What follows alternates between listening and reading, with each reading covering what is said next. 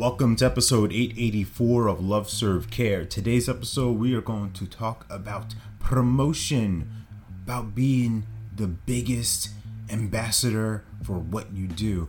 This is something that hits home and is relevant for me. Today, I'm leading a facilitation call for my community, the BIPOC Coach Collective.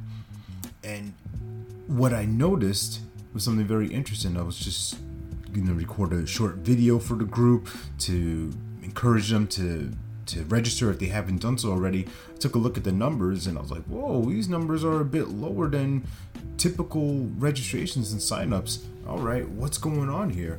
And within that slowdown, within that realization, what I saw is that, I have not been shouting this from the mountaintops.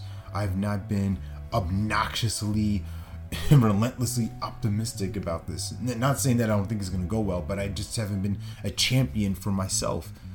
And you would think, well, you do this for other people. You shout from the mountaintops when other people have stuff going on. Why not you? Are you hiding? Is there something deeper and darker that you're not revealing? It's possible. Other opportunities are, this wasn't top of mind. I have other things in my life that are going on that are pulling my time, energy, and attention away. But as I saw the numbers, I recognized that, I have the opportunity, I have the choice, I have the power to champion myself, to amplify that, to make clear to people, this is the time, this is the date, this is what is in store for you, right? Tap into that frequency of what's in it for me, and sharing these thoughts about enhanced ways of listening, enhanced ways of connection and communication with other people, and how this can help our coaching practices grow, and how we can serve clients powerfully and create more referrals, create renewals, all these beautiful things that coaches want.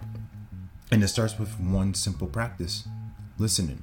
It's our greatest tool. It's our greatest opportunity as coaches to make a difference in the world. When someone's listened to, when they are heard, when they are seen, they are validated and challenged, right? When they're challenged, that belief of theirs that this thing, this big scary thing, whatever is in their mind, we can help them see a new possibility.